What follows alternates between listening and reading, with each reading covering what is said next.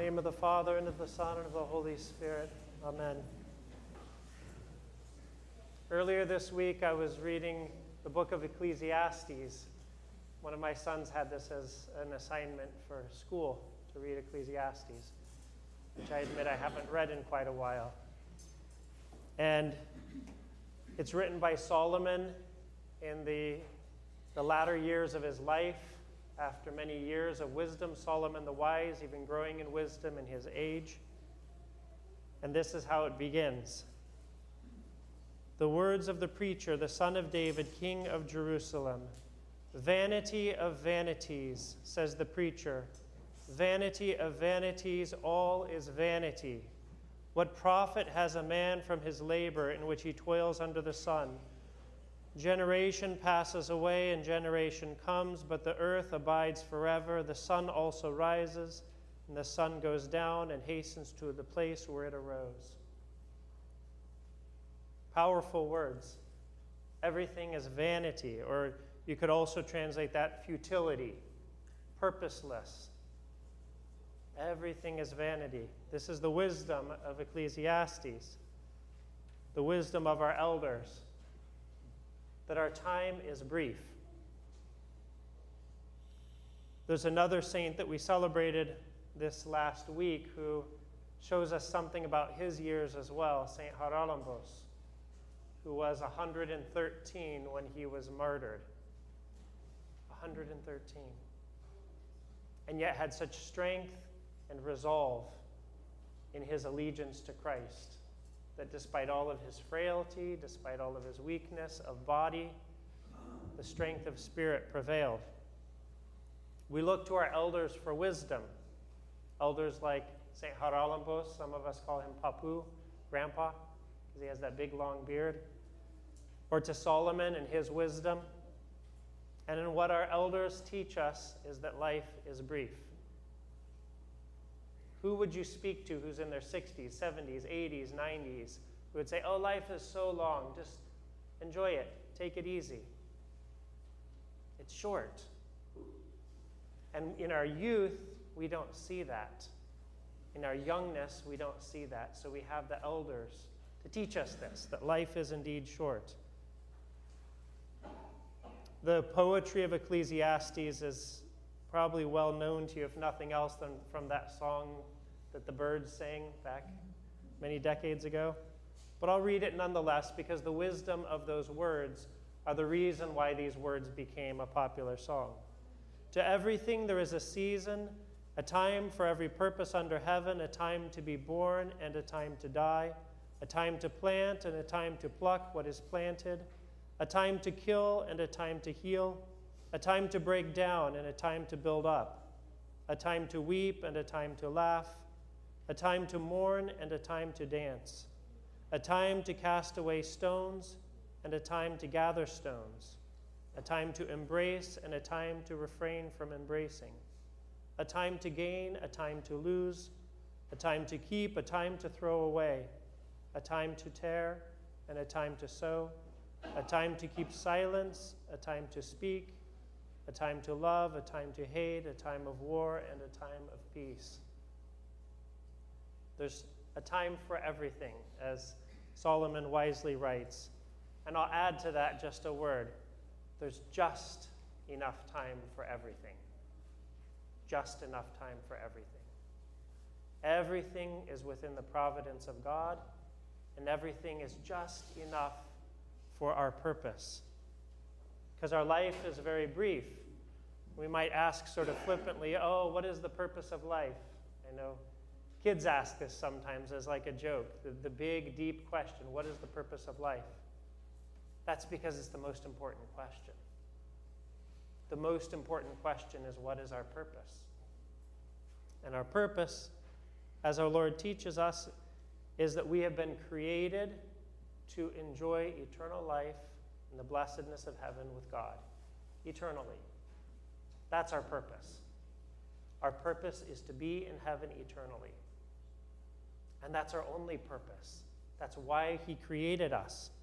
And that's why even when we turned away from him, he sent his Messiah, our Lord Jesus Christ, to draw us back into that life of eternity in which he has been inviting us from his creation of us.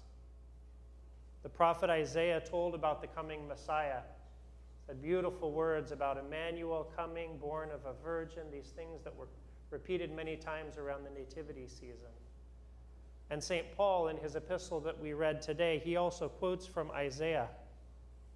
He says to the Corinthians, he quotes, "At the acceptable time I have listened to you and helped you on the day of salvation." That's from Isaiah.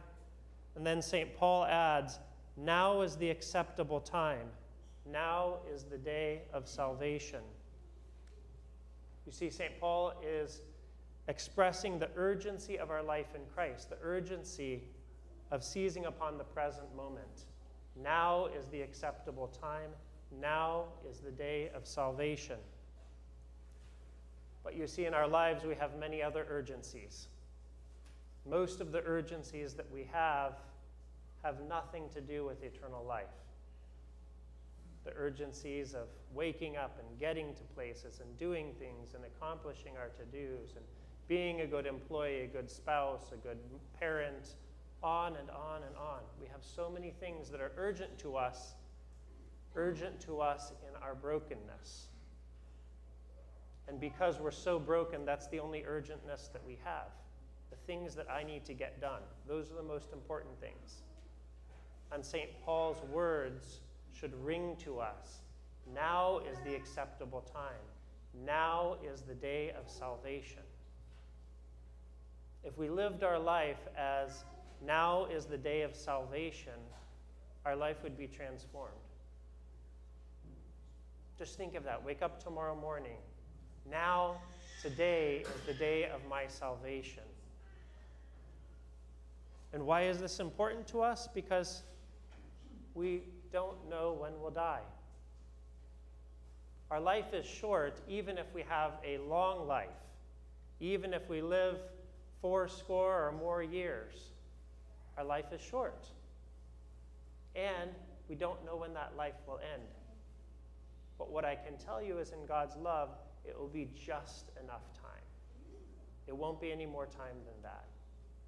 So in this just enough time, we have a very brief time to make today the day of our salvation, the day in which we turn and make it an acceptable time to God. In today's gospel, we see the stakes that are at hand. We hear this parable that we all know so well of the talents, the 3 servants, the 3 different amounts they were given. In the Gospel of Luke, it's a little bit different. They're each given 1 mina, and they come back with different amounts, but the same story, which is the good and faithful servant, the 2 good and faithful servants, and the 1 wicked servant. And I must say, it's a parable, so there are things about it that are not exactly true to our salvation. For instance, God is not demanding of us. God is not saying, I gave this to you and you better give back to me more. That's something that's unique to the story. So we don't want to put that part upon God. But what is true is that God has blessed us. And he has blessed us immensely because, as you may know, a talent is an enormous sum of money, far more than a person would make in their entire lives. So it's showing us God has given us immense, immense gifts.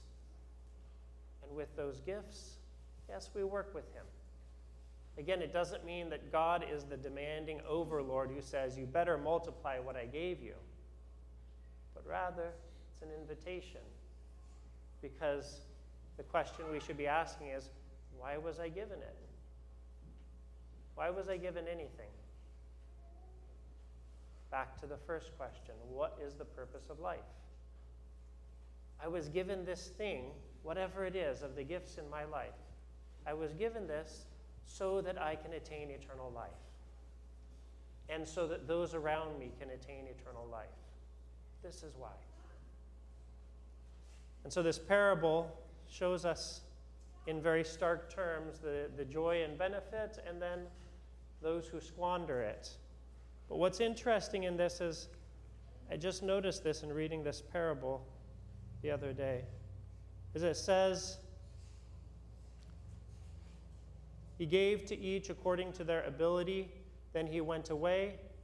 And he who received the 5 talents went at once and traded with them. And he made 5 talents more. So also the one with the 2 talents went at once and traded and made 2 more talents. But he who received the 1 dug it in the ground and hid his master's money. Now after a long time, the master of those servants came and settled accounts with them. So the servants knew the master was going to be gone, on a journey, it says.